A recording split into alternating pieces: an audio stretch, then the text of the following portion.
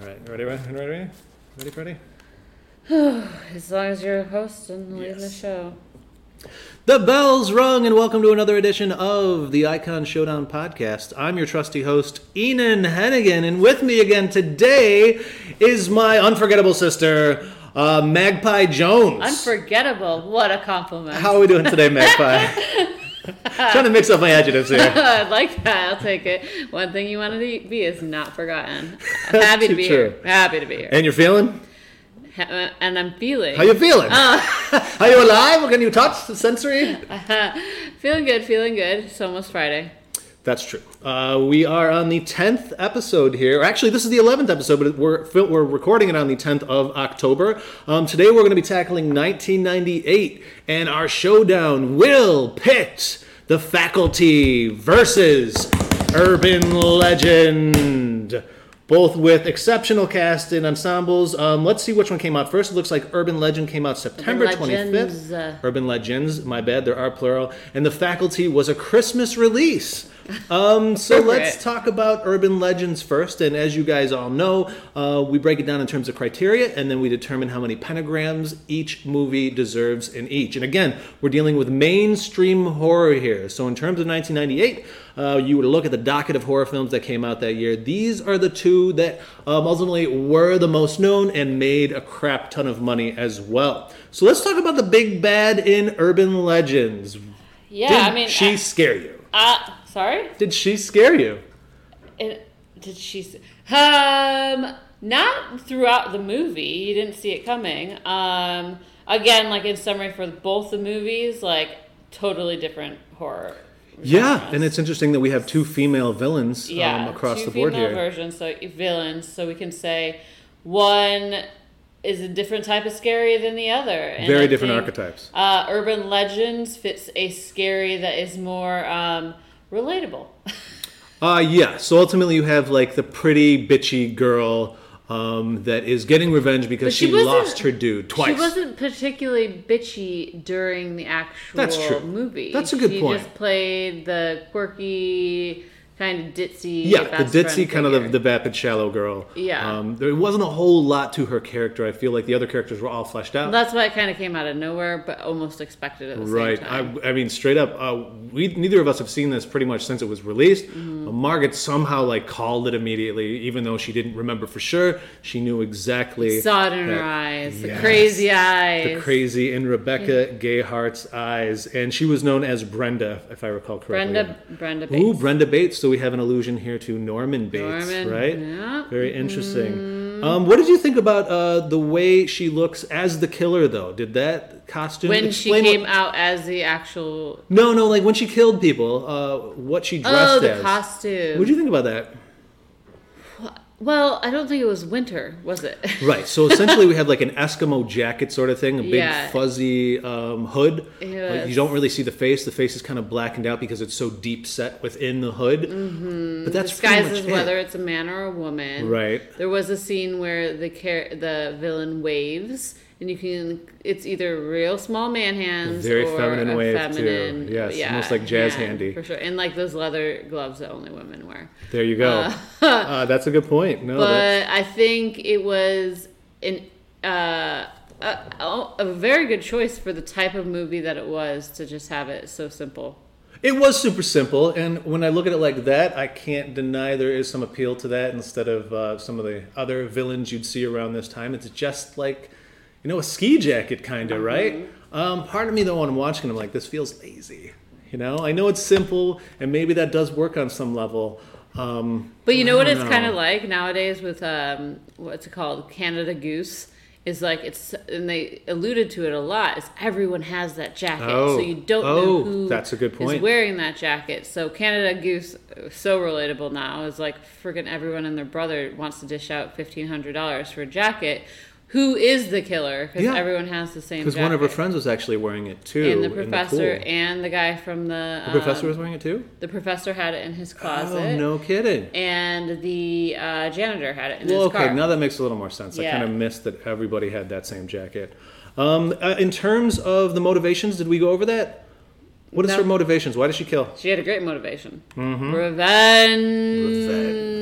She's been heartbroken her poor boyfriend was killed due to an urban legend being enacted by our final girl and her BFF from years before. Yeah, I kind of like that they took a story that was kind of just a subplot within the movie and turned it into the rationale for the killer being a killer. Is like this one comment of a professor or the dean of the student body saying, well, you had this misdemeanor or whatever it was. She was on probation for this thing in high school. She has a record. And then it had this small story, so she confides in her friend saying, this is what happened to me. Lo and behold, friend knew the entire time, and it ended up being the reason that she wanted to murder everybody. Indeed, and we have ultimately a female or antagonist, rather, that is very nutty, too. It seems like she's on the edge of sanity. And the fact that they were going to get married so young, too, kind of speaks to that, too, that all of her marbles weren't necessarily there. She wasn't... Right. Married before even college or right after high school graduation. Exactly. But, I mean, the boyfriend who ended up being murdered, looked like a clean-cut kind of dude. In the pictures, they did a flashback. It was manslaughter, though, wouldn't you say? Like, his death, because they're kind of just chasing him down with the car for fun. And frankly, she was the passenger. So what could Alicia Witt's character do about it? No kidding. It was the character of Michelle Mancini that was the instigator of the entire thing, and she was obviously the first victim to die.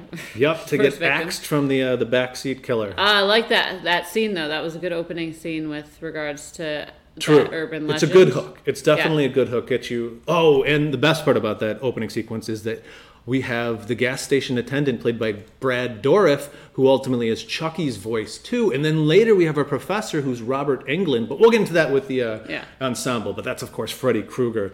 Her character doesn't have a name, right? It's just the UL killer, sort of the urban legend killer. There was no name applied to her like a ghost faced or anything. With regards to how they dealt with it in the public and how the police referred to it. It wasn't like there was no notoriety given to the character. And whatsoever. The anonymity probably adds the urban legend part of it. Well, they didn't believe that there was a killer for a very long That's time. True. And I was very saddened that Joshua Jackson's character was so disregarded. His death was ignored. He was considered the bad guy at the beginning, and then he shows up 3 days later, no disintegration of his body whatsoever. He still looks fabulous. Sometime later, and he looks super fresh. Super fresh 3 years after the death. And it was a sudden and untimely death, in my opinion. He was a dick, though. He had a really horrible character. I did not like his character at all, despite your love for Joshua Jackson. He didn't deserve to die. He did. He was a little too pushy, a little too Me Too. And speaking of Me Too, let's go and talk about the antagonist in the Harvey Weinstein produced The Faculty. Oh, yeah. So we noticed that after the fact. Okay, so what are the motivations of our big bad in The Faculty? Who is Mary Beth Louise Hutchinson. Motivations. So kind of a cool... It's more, again, we go back... I'm not going to refer to our latest comparison, but there's the sci-fi element of this, which does not exist in typical slasher movies. This is a sci-fi horror movie. And the sci-fi aspect of it is aliens who disguise themselves as humans to learn about humans and trick humans. Parasitic aliens, pretty much. I think they refer to not the Puppet Master film, but the novel Puppet Master, where there is a similar parasitic entity that takes over minds. Yeah, it's like Body Snatch. It is. Except they don't do cocoons, kind of like Species I did recently, and ultimately when the aliens and the humans combine, there's like a cocoon. Also like parasites. Well, that's kind of interesting because you still have an exo, like an egg that implants you, but you don't actually become a cocoon yourself, or a chrysalis, rather. An interesting comment in the movie about how they create these movies so that people think it's so unfathomable. That's true. That this could potentially even exist in the first place. Mm-hmm. So it's almost like tricking people, like fake news, right? So I think that it's... the whole concept of even just bringing up how in a small town in Ohio that this could never happen because you only see it in the movies. True, and actually that applies to urban legend, what's going on there as well, because people don't believe these actual things that are happening, and it becomes the root of how our killer kills.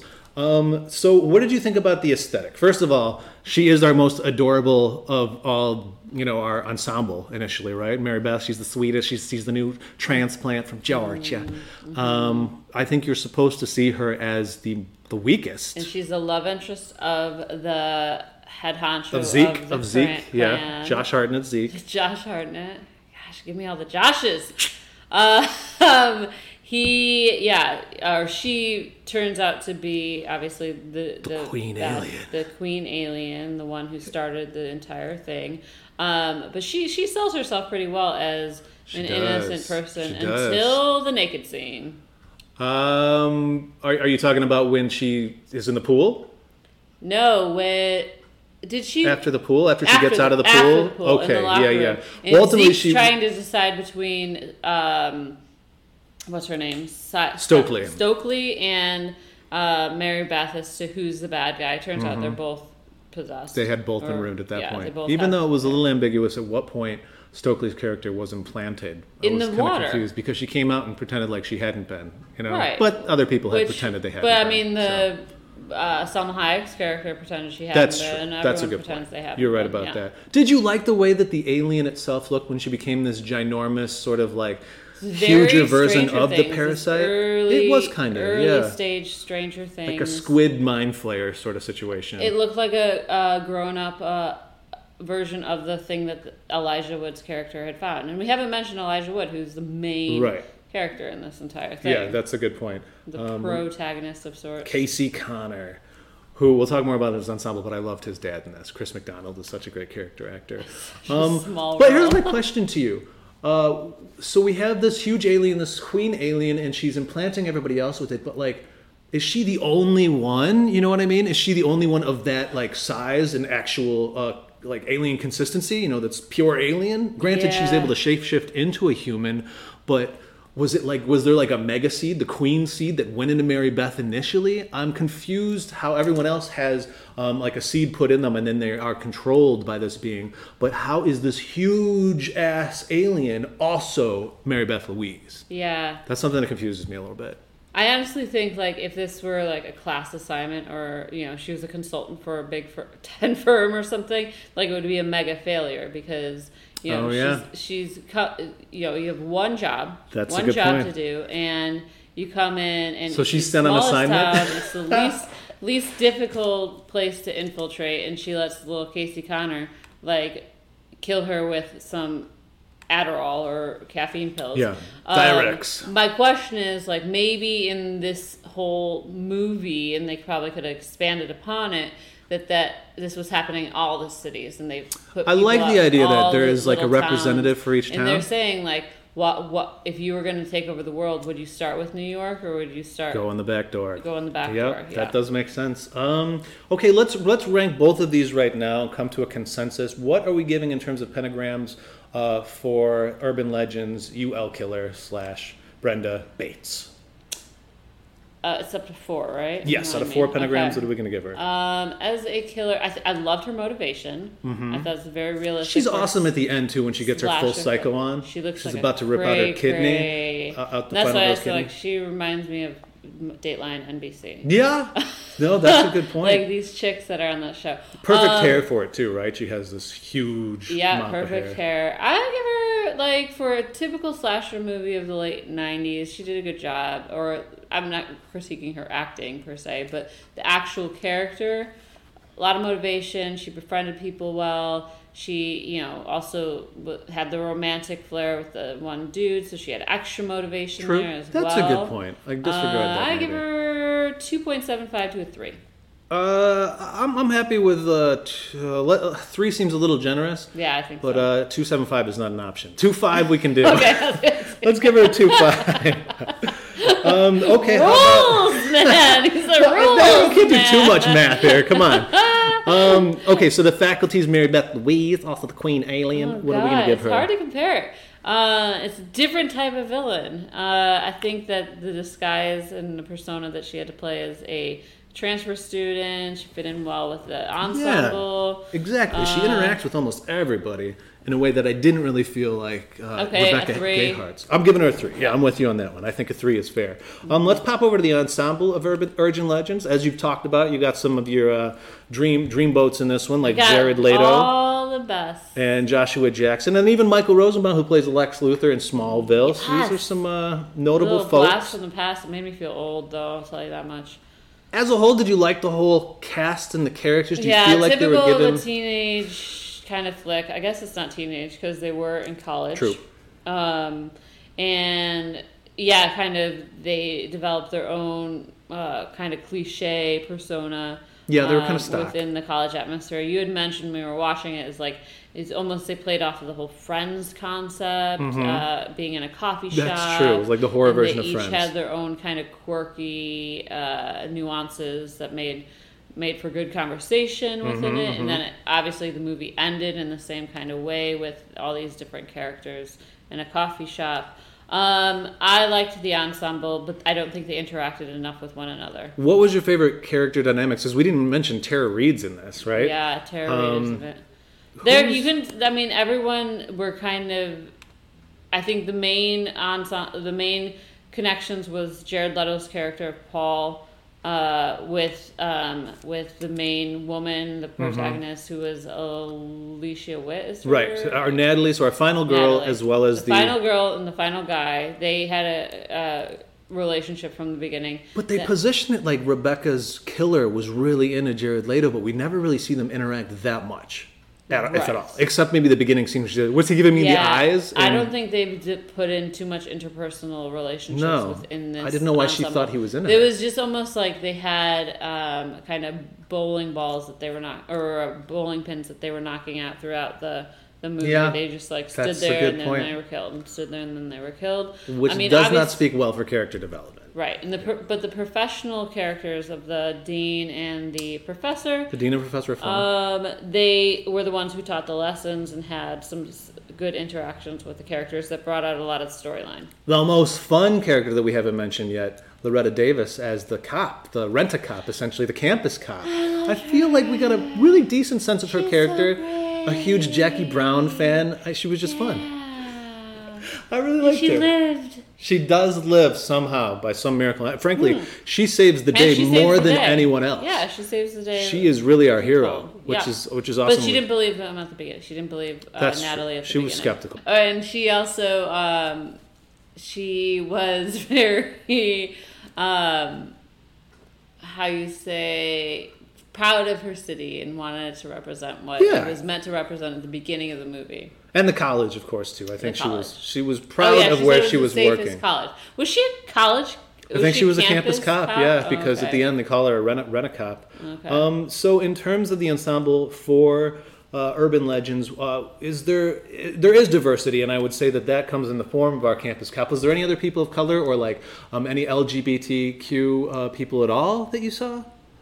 Beyond? Granted, Loretta's character is great. But that's all we got, right? Yeah. No, it's all white folk. And in terms of the ensemble's acting ability, who did you think was the stronger actors as the ensemble? Oh my gosh. Freaking Tara Reid knocked it out of the park. She ran like a motherfucker. With her death. Her death was good. I mean, no, I was being facetious in that sense. But I do think that she had the best death of the bunch. She's a voice jockey. Yeah, and that was, broadcasting it, which could have an undertone of a subtle kind of lesson about putting urban legend, you speak about raunchy things, you're being too open, Howard Stern-y, extreme, almost like social media now. You're making yourself you're an open wound, essentially. We are on a podcast, literally and figuratively in this one. I'm talking about horror films. But we're not talking urban about legend. Our sexual activities as she does in that. So actually, before we start rating that one. Unless you want to speak more to the ensemble. Oh, yeah, who else is a good actor? Who else is a bad actor? I mean, I loved seeing Jared Leto when he was younger. And just do you think he was a good actor back then? I personally not seen him in a lot of movies, so it was kind of interesting. I mean, he has won an Oscar. I know, right? So, I think that he doesn't play like the young heartthrob very well. I think he was meant for these less streamlined movies than this one. Fair. That's probably why he won an Oscar doing that. Yeah. What did he win an Oscar? Lonely Hearts Club, I think. Exactly. I've never heard of it. So, yeah, I don't know. I think they were all just your standard teen rom-com type characters. Yeah, I think it was pretty boilerplate. There was nobody that really wowed me. Who I probably enjoyed the most because you don't see him in his Freddy Krueger makeup was the Professor Robert Englund. I think he was sufficiently creepy. When he came into the scene, you could tell that. And when they break into his office and he's behind the door, that's one of my favorite moments. He's like, "Can I help you?" or whatever. It was good. I think so. Are we gonna go on to the ensemble? Yeah, let's talk about the ensemble for the faculty, which we have a lot of A-listers in this puppy. Yeah, I like their ensemble. It's pretty amazing. I thought everyone had great character development. I thought they interacted very well together. Each of them had different relationships with one another. Mm-hmm. There was conflict. There was comedy. There was romance. Oh, so good. It's well written. As far as I'm pretty sure this is another Kevin Williamson who also wrote Scream, right? Am I right about that? Okay. Yep. So that says a lot. We have very sharp dialogue. All the characters are well formed. They're not just boilerplate. In the same way I feel like Urban Legends characters. And they weren't like cookie cutter good looking folk. And the script is strong enough to get really big players in small roles. As I mentioned, Christopher McDonald, the villain from Happy Gilmore, is Elijah Wood's dad. You also have Selma Hayek pop out of nowhere. Jon Stewart! I know. That's such a great scene. When he got stabbed in the eye, I was like, that's a good old scene. But even before he becomes an alien, I love the scene with him as an actual science teacher. It seemed like he's really intrigued. He reminded me of a lot of science teachers that I've actually worked with. Yeah, I didn't like when he became a bad guy. I know, that was a bummer. And then ultimately died. Yeah. And then, of course, you have Danny Masterson from that 70s show as like just this kind of one-off druggy character. Yeah, at first I had to take a double take. I was like, is it possible for him to even be in this at this point? Who was your favorite faculty member? Because you know what we did? We actually, when we were talking about the antagonists, we only focused on Maribeth Louise. Yeah. But frankly, it's called the faculty. The leader was obviously the coach. Right. But I think the most conniving was who I thought was Debbie Reynolds, and I kind of feel bad that it's not Debbie. Mrs. Karen Olsen? I was like, she's looking good. Piper Laurie, because the very opening scene, she changed. Oh, that's right. Changed the. What was up with that? Because remember the coach, he gets scratched by Bebe Neuwirth, ultimately Lilith from Cheers and Frasier, and then that scratch is still on Robert Patrick's face. Yeah, they show it. But she was straight up by Mrs. Olsen stabbed with scissors right in the chest, and the next day she's wearing. Yeah, I noticed very revealing. You should have seen the scars, sort of thing. They did a good job at the end with the other teacher because she got her head cut off with putting a scarf around her when she. Oh, that's a good point. Famke Janssen, of course, is our sexualized teacher in it, who has this strange relationship. Also, another good ensemble character though, because she has that dynamic with Zeke which also. Surrounds itself around the fact that he's dealing these drugs that end up being the weapon that kills the villain. It all it's so well written, and I hate to say that about a silly movie like this, but I thought everything tied in really well, and I was going to go somewhere with that. No, I think it's interesting. You do bring up the drug stuff. When we get to deeper meanings, we'll talk more about it because it's almost like a pro-drug movie in some weird way. You know what I'm saying? Yeah. It's not really critical of drugs. How do you prove you're the real you? You do drugs. Yeah.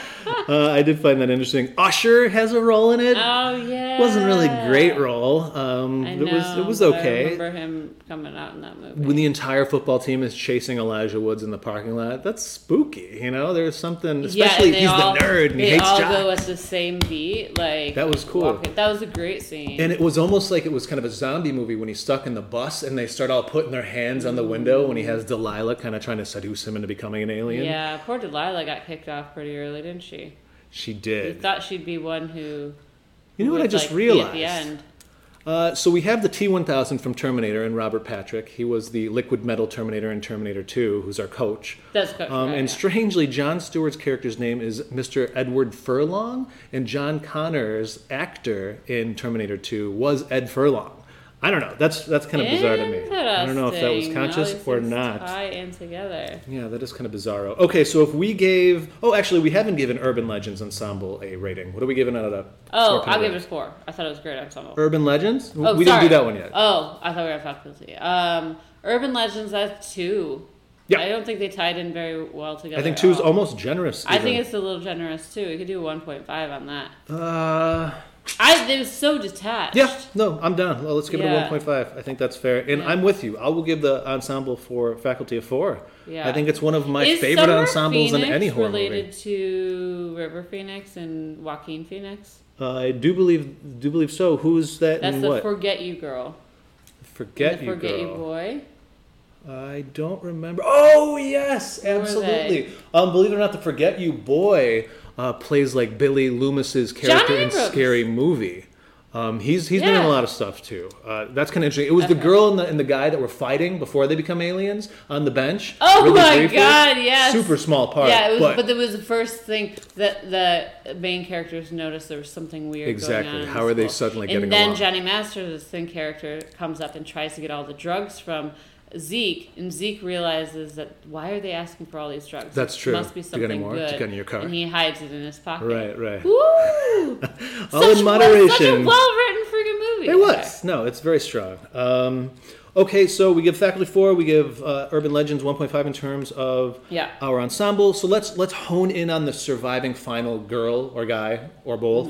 Mm-hmm. In Urban Legends, I know you didn't love Alicia Witt, did you? No. She's boring. I wanted a little bit more. I don't necessarily think she's boring. Too realistic. Like she was too kind of basic. What I did like about her is that she didn't have like a feminine sort of voice, and it kind of reminded me of the lead in Popcorn. Ultimately, it's a little gruffer, it's a little more masculine. So I did appreciate that it was not a normal sort of casting in terms of her voice. I appreciate that, but I agree with you that there was nothing like... I felt her acting was a little too hammy. I don't think there was chemistry between her and Jared Leto. No. And I think that she showed detachment between her and her roommates, and like I forgot about her roommate dying. Yeah, right. So there was like in her and Joshua. It was just very all a little detached. Kind of static, basic. Yeah. I think she's a theater actor more than a film actor. Personally. Yes, I think she plays too big. She's almost too stoic for kind of that type of role. Yeah, she should be in. Yeah, she should be a ballerina. Fair enough. But Jared Leto survives. Did you like his attempt to save her there? Yes, I thought he did. I liked that scene. That was a good scene. He tries to reverse psychology. He almost looks like he's the bad guy, and that's why I think I had these flashbacks that he was the one who did it, because I felt that I remember that scene of him coming out and just being almost, you question whether he was good or bad. Yeah, I thought that was one of the stronger moments in the movie. And then they get in the car, and then you almost think he's bad again when he's like, that's true. Where's the twist? Yeah, that's a good point. We are forgetting that ultimately Loretta Devine's Reese Wilson, the rent-a-cop, is a real... heroine. She is, kind of. I mean, ultimately, Alicia Witt isn't able to save herself ever. No, she runs. She's and runs even more of a victim than Jennifer Aniston there in The Leprechaun that we talked about. Yeah, I can see that. Okay, so what are we going to? Actually, let's go and talk about the faculty's finals, because ultimately we only have 2. Not a lot of people died in the faculty. I was thinking about. Let's consider them being converted as death. Okay. Okay. So the only they people all come back and live at the end. Well, the principal ain't coming back from that. No. Right? You're right.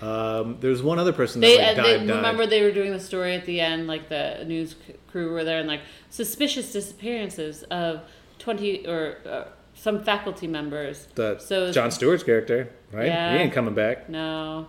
And the principal. But yeah, you're saying anyone who's converted as a metaphoric death to me. Oh, so Stan? Everyone dies except for Zeke and Casey. Zeke and Casey. Zeke is knocked out, not converted. That's true. Everyone dies except for Zeke and Casey. But he's kind of the hero up till then. Zeke is really kind of the one that's like the alpha, really taking charge. He's the one that has the drugs. Josh Hartnett. Get out. But Frodo is the one that pulls it out in the end. It always is the nerd. Yes. I like the way they put him. There's always that Stephen King kid in high school. Yeah. And you just happen to be that one. Yeah, and he's, of course, friends with our LGBT character who's played by Stokely, who True. but she's not LGBT. I know that's problematic. That was a little problematic. Yeah. I thought I was like, if you're gonna cast it, I don't know, but maybe to her, I don't know. It was a weird time. That's true. We didn't talk at all about Jordana Brewster's Delilah though in The Faculty. Did you like her? Did you like her? I thought she did really well with it. There's the one shot where her and Elijah are in the stalls after they'd both seen what happened to Salma Hayek's nurse. Yeah. Where they're kind of like... in the closet? The next day, when they're both forced to go back to school. Yeah, the closet scene with those two is great, too. I feel like they did have fun chemistry, personally. I actually kind of half believe. No, I know you don't.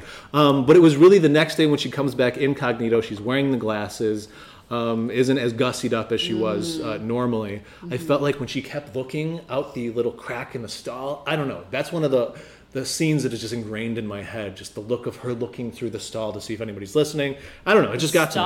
What stall? The bathroom stall. They're hiding in the bathroom together that next day, talking about what they'd seen the day before. Yeah, I mean, the fact that she went incognito to begin with the glasses and stuff. Was she already changed then? When was she changed? That night? That's a good question. That's a good question. I didn't even think about it. I think she was already changed. I think she got changed that night when they tried to call her and they couldn't get a hold of her. I think that's the insinuation. She was gotten to. It's the parents, because the parents... Right. I never even thought about when she changed. Because they bring that up when they're forcing everybody to do drugs. They're like, well, you're totally different than yesterday. Look at you with your glasses. And she says, I'm incognito, but she still showed up at school. Why would she show up at school? What was the main thing that showed you went from a human to an alien? It was complacency. It's like when we talk about deeper meaning. Oh, because she didn't care about putting her hairspray in. She didn't care about... and then when Stan came and poured out the... that was a scene that I remember vividly for how many times I've seen this movie, maybe twice, 3 times. But him being at the door and being like, let me in. And then takes the powder and just pours it and looks at Stokely and says, it's so much better out here. It's so much better. You don't have to worry about anything. And, it is almost pro-drug. I want to talk more about that in the deeper meaning because I just actually thought of how it's not. Oh, interesting. In an interesting way. Okay, so when we talk about the final character for that, their means of escape, did you like the way that Elijah Wood ultimately takes down Mary Beth as the alien? I don't think that's even freaking realistic. I know. A little bit of so the bleachers squeeze in on her, right? Oh, but then he stabs her in the eye with the last couple. Yeah. But ultimately, she was crushed by the bleachers. Oh, she's crushed by the bleachers, but those are strong-ass bleachers, and I'm surprised they wouldn't have some mechanism to stop when they feel something. People die in those type of things. They're scary. The way those things collapsed, I think it was crushed, and then he finished her off with the last couple of diuretic sticks in the eye to burst that bubble. Can you imagine if the bleachers didn't stop and then the alien just crushed into Elijah Wood's character? That would have been fun. That would be more realistic. That's true. But we have God, what a horrible death. He throws the ring into the volcano, as he's so good at doing. And then Zeke's character was passed out, or he got knocked out. Yeah, he was knocked out. He helped Casey survive when they were in the locker room because they were kind of sneaking around like it was almost a Jurassic Park, the raptors in the kitchen sort of moment. So in terms of iconic status, do you think that Elijah Wood character is iconic as a final character? His character is not iconic. I didn't actually remember him in The Faculty before watching it again. Because the ensemble's so good. Yeah, I almost remember I can't even say the name. Stokes' character, Stokely. I keep thinking Skylar. Her character aligns with this movie a lot, maybe because it was one of that actress's main movies of the time, and I know she's been in a lot more stuff since. But also Josh Hartnett's character. You look up him on any social media, and most of the pictures come from this or Pearl Harbor. Or Virgin Suicides, maybe? Is a dreamboat in that one, too. Yeah. Okay, let's rate them then in terms of our final characters. What are we giving our Alicia Witt? And Natalie, her character's Natalie Simon, and then we can even add Loretta Devine in there. Even Loretta Devine, the rent-a-cop that saves the day? I'll give Rent-a-Cop 2. I'll give her 1. So 2 combined. Right? A 1 and a 2 equals a 1.5. Oh my God. Okay, fine. 1.5 it is. And then our surviving characters for Faculty?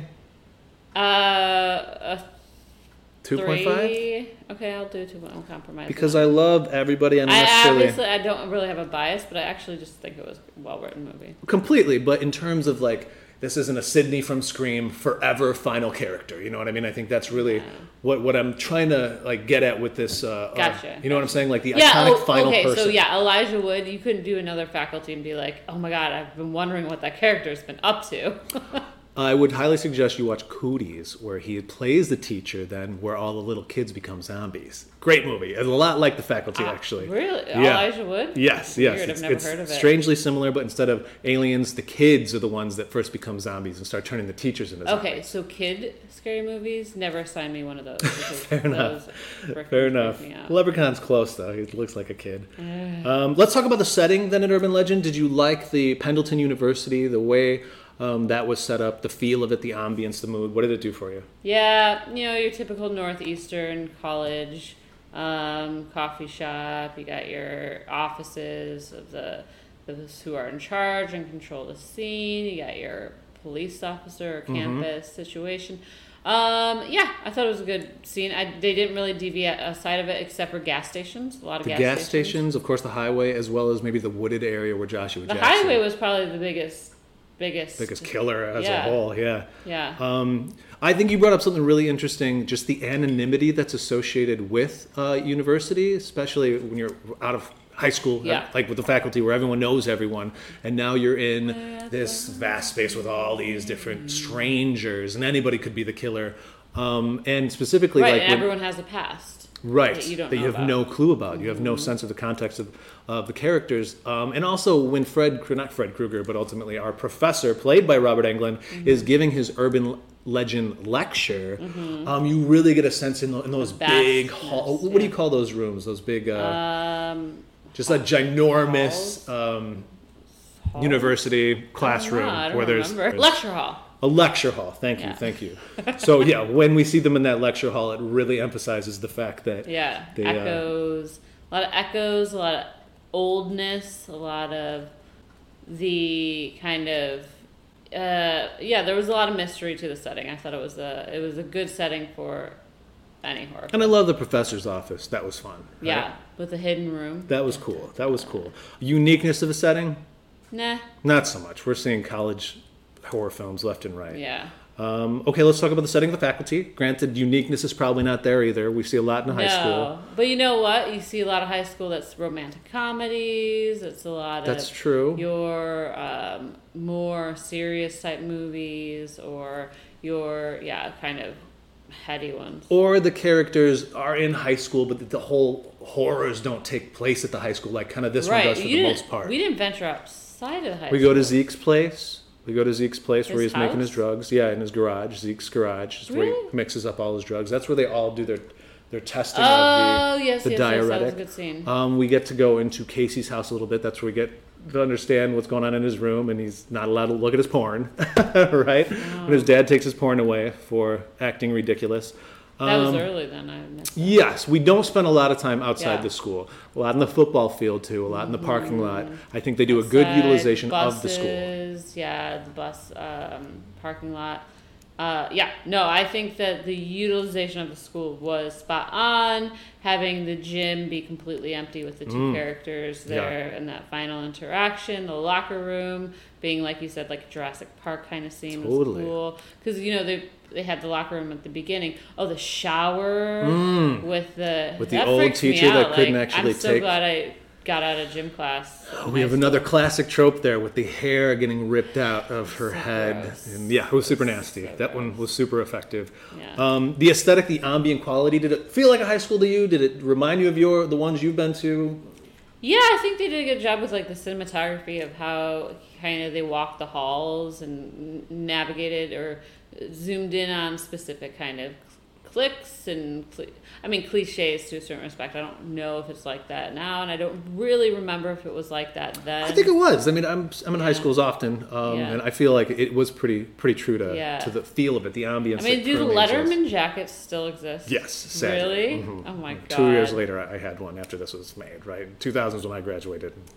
Right, I didn't wear it that often. You had one that was 10, 15 years ago, but like now, do they exist? Oh, I see what you're saying. Now? No, I don't think so. Not as much. Yeah. Maybe in like podunk towns, but certainly not. Yeah, it's a weird, larger kind of. I had one. It's yeah. the ugliest thing I've I never wore mine. Sorry, Mom.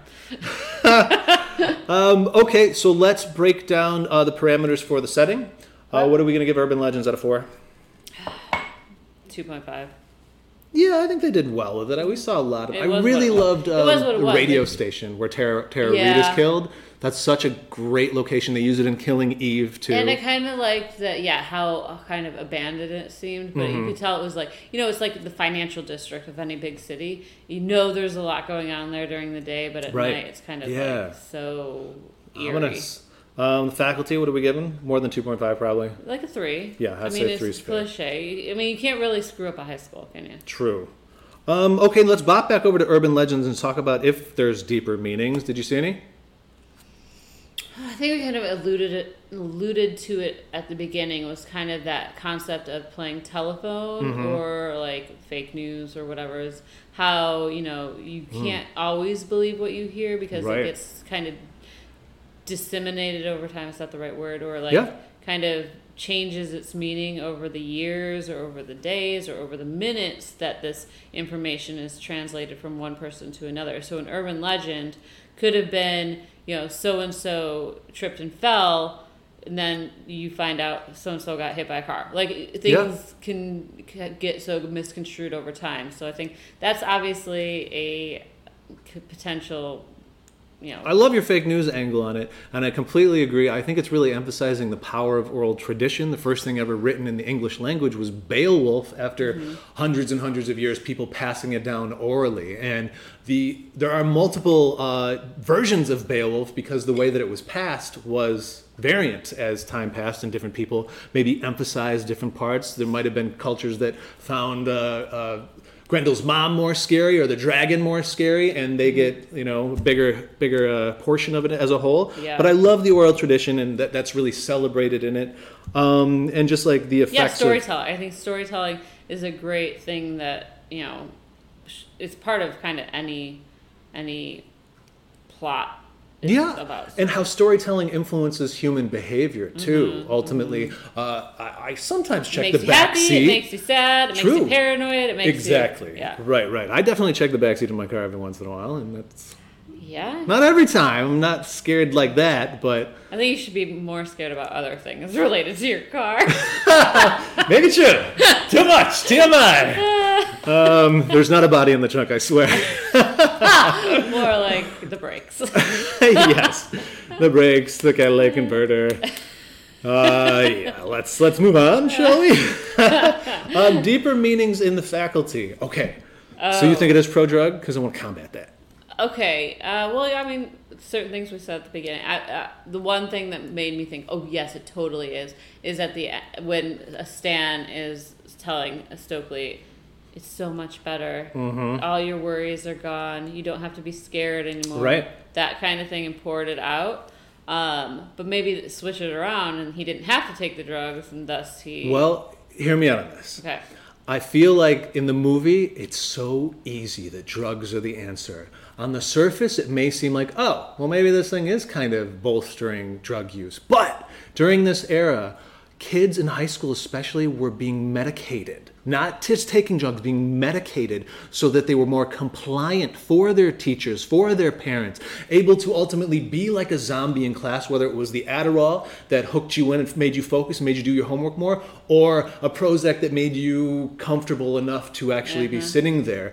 I think this might be commentary on the over-medication of children. And that's not the easy... There's no such thing as an easy answer when it comes to how kids should act, certainly adolescents when they're... I hear what you're saying. You face some conflict with that because, a lot of times drugs are necessary. Absolutely, but sometimes look at the heroin epidemic or the Oxycodone or what is it? Sometimes they're over or seen as a solution without looking at other alternatives. Agreed.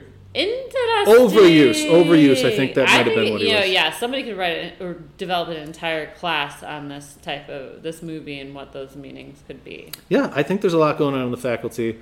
Also, just let's call up that guy. Who's the producer or the writer? Kevin Williamson. Kevin Williamson. Let's give him a call and see what he says. I was actually talking about him yesterday with Chris because he wrote Kevin "I Know You Did" last summer too. Kevin Williamson. But I think this is maybe his best script. I love Scream. I think Scream is maybe one of the best horror films ever. I want to know what sort of drugs he's taking. Interesting question. We looked him up yesterday. He's not really making the rounds as much anymore. He's getting producer credits more than actually writing credits. Is the shorter guy in that duo clan of... I don't think so. I don't know what he looks like. Jay and Silent Bob? No. Oh. No. That's Kevin Smith. Kevin Williamson is straight horror guy. I can't actually think of how he looks right now. Sorry, at Kevin Williamson. Okay, so beyond the drug bit, I do think it talks about just like how schools are kind of run like a factory system. Ultimately, we are still teaching our kids in a way that is kind of antiquated given our new society. Nowadays, how little funding schools are getting, and teachers go on strike. Hey, what's happening in Chicago in a Public couple Schools, weeks? exactly, Ooh, which I'm part of. Yeah. I think they also make a really good point that all the money is diverted to sports. And how many people actually benefit from that versus the academic side of school? Right. What about Stan deciding to quit football? Oh, that's right. It made Stan an interesting character, though. I like a jock Stan. You could actually sympathize with. I like Stan a lot. Okay, let's give deeper meanings. Pentagrams. What do we give an urban legend? I think we really had to stretch it to try to find what we found, but what we found could be something, but I don't know if it was the intention. So I'm going to go with a 2. 2. I think 2's fair. And now that we've been talking about the medication of kids at school, 4. I think there's something there. Let's go 3.5 because that was literally found on the spot here. I hadn't premeditated. Well, we had a bunch of other ones too. That's true. Okay, but I still think 3.5. Okay. If you want to, you can fight me for the 4. He already wrote down. You can fight me for the 4. You want to fight the 4? It's going to be a moot point. We compromised with me earlier. It's going to be a moot point when it comes down to it here. Okay. I think we have a winner, but how many? Well, let's talk really quick about the fright factor of urban legend. Was there any moments that scared you or your favorite kills? I think urban legends had a lot more, scares, right? Yeah, jump scares especially. Jump scares. Even just the way people are attacked. Killed, axes, choking. Oh, poor Joshua Jackson. What was your favorite kill? I thought Joshua Jackson's kill was the best kill of the bunch. Tell them what that urban legend was. It was if a woman and a man go out into the wilderness or whatever in their car, and the guy goes out for a wee or to, do something outside, whatever it need be. Flog the bishop. Is that a saying? In the movie, Christopher McDonald, the father of Casey, he says, "No more flogging the bishop." And then the redhead goes, "Shake it off." That's right. That's right. So so the guy goes out for a wee, and then all of a sudden the woman hears tapping or something, scratching on the roof, and it ends up being the feet of the guy who's been hung in the tree above her. It's a very kind of not feasable urban legend. That would have been really hard, especially given who our killer is. This girl, she was able to string him up and hang a 200-pound guy. But the payoff of it is great though, because ultimately, if she moves the car, scared by what the scratching is. And the only way she would, she couldn't have lifted him to raise him. It had to be the car moving to raise him. Yeah, that's a good point. That was definitely impossible. It was a good scene, though. It was a really good scene. That was the best death, I think. When she reverses, his body falls through the window, too. It was well thought out as a whole. I like that. I really liked the death of the roommate. Oh, the roommate. Dean's is a good one too, but I want to talk just briefly about the roommate's death because ultimately they set up this, oh my gosh, I have this goth, really hate-filled roommate who's over-sexualized, and she's always walking into the room when she's getting it on. So the second time that this happens, that we see it, of course, she's not actually getting on. She's being strangled and brutally murdered by Rebecca Gayhart's character. And then she just is there while it's happening, putting on her headphones, sleeping next to. Well, that was super creepy for me. That is so creepy, and there is something to be said that is immediately presumed to be a suicide after the fact, especially with the writing on the wall. It's so freaking Aren't you glad you didn't turn on the lights? Yeah, aren't you glad? But also, that's your protagonist that you thought was so fabulous. She's the one who immediately says, "There's no sign of foul play. It's a suicide." That's a good point. Should we go back and ding 2 points taken away from her. Okay, the Dean's kill. Talk about what was good about the Dean's kill. Hitting him right where it hurts, or where Achilles tendon slicer, tendons, which is kind of a ripoff of Pet Sematary, but we'll let it slide. But you always wonder about those things that punch your tires, like a little dangerous. Yeah. The spike strip. Barbed wire. I'm always like, those things, like, if you accidentally stumble upon them, right. Yikes. What about the Pop Rocks death? Did that do it for you? There was no Pop Rocks and Drano. Yes, before he put the Drano in the guy's mouth, he put Pop Rocks in there first. I missed that. Yeah, so that was a callback. I thought it was a beer bong that he threw. It was like a gasoline it's a beer bong. Oh, okay, fair enough. Because they were using the beer bong on the dog earlier. Oh, that's right. The dog gets microwaved. Oh, God. That's so... You know what that is? That's like that movie that we watched. The Willies? Yes! With the guy from... The big, heavy-set guy from Camp Anawanna. Donkey Lips. Yes, indeed. The poodle gets microwaved in that one. Honestly, that's a movie I will never, ever be able to watch again. With the fly. And then he turns into a fly. Oh, my God. But then I think about, like, these horror films. I used to think they were not horror films. You're jaded now. You're jaded now. I think they're just all humorous at the end of the day. That's why this is mainstream horror. If we get a little seedier, watch something like Antichrist. See if that scares you. Or Martyrs, for goodness sakes. The movie is called The Train to Busan's fun. That's a foreign. That would have to be its own month. Foreign horror movies. Okay. Okay, so Fright Factor. Was there any other deaths you wanted to mention? I feel like we're missing one. I mean, Tara Reeves, they didn't show it. But she was a good chase down. Was good. That was good. And it's implied that she's just axed in the face multiple times. And she put up a good fight, man. She took the fall without getting framed. And it's all broadcast the whole time, which makes it that much scarier. People think that she's just doing some sort of radio play. They do that type of stuff in a lot of movies. That's true. It is a little cliche. Now with all social media, That's a good point. Okay. Oh, hello, clown. Oh, my God. I just thought there was a clown behind me. Don't do that. The Faculty's Fright Factor. I thought it was more psychedelic than anything else. It wasn't really frightful. Yeah, okay. I was a little scared. I think like the sticking of the tongue down people's ears was freaky. Yeah. Just the intimidation of teachers for the kids too. This is something. No escape. Like there's no way out. You're both principal deaths. Authority felt like were scary. Then I hate to say it, when the cop became an alien, it was like there's no way out now. Remind me what goes down there.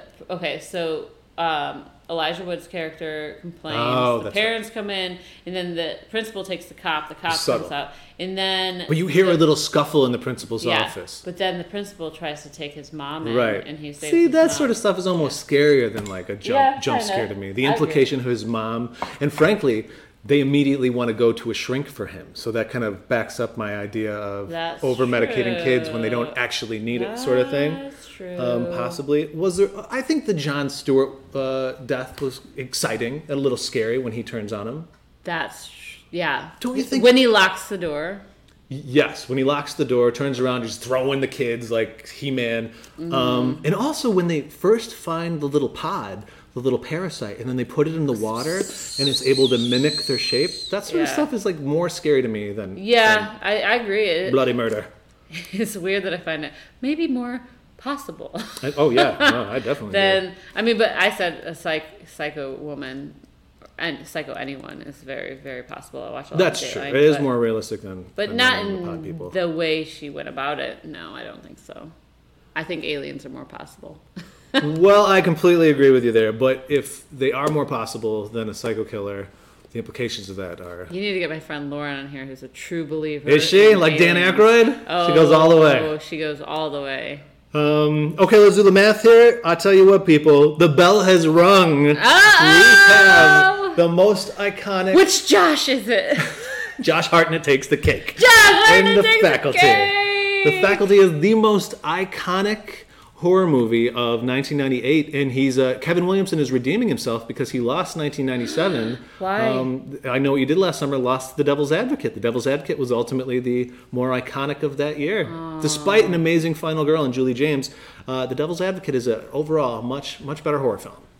Interesting. I'll have to check it out. So I want to thank Magpie Jones for being part of this podcast again. Is there anything you want to promote, or how do people follow you? Really, you make me feel bad about myself because I never have anything to promote, but I'll work on that. Well, Objectify.com is coming down the line. It's coming down the peak. It's still in production. Don't check it out yet because this is a very temporary placement right now. How do they follow you on Insta or Twitter? At Large Travels. At Large Travels. And of course, if you want to support the podcast, please check out my novel at CompanyDreamer.com. You can also learn all about the dream recording industry there. And I want to emphasize that on the 16th, which also happens to be our mom's birthday, my third album with Mr. Josh Kirkland and our band Compudactyl will be released. And it's called They Would Know It Was Us. So until the next time, as they say in the business, the bell has rung.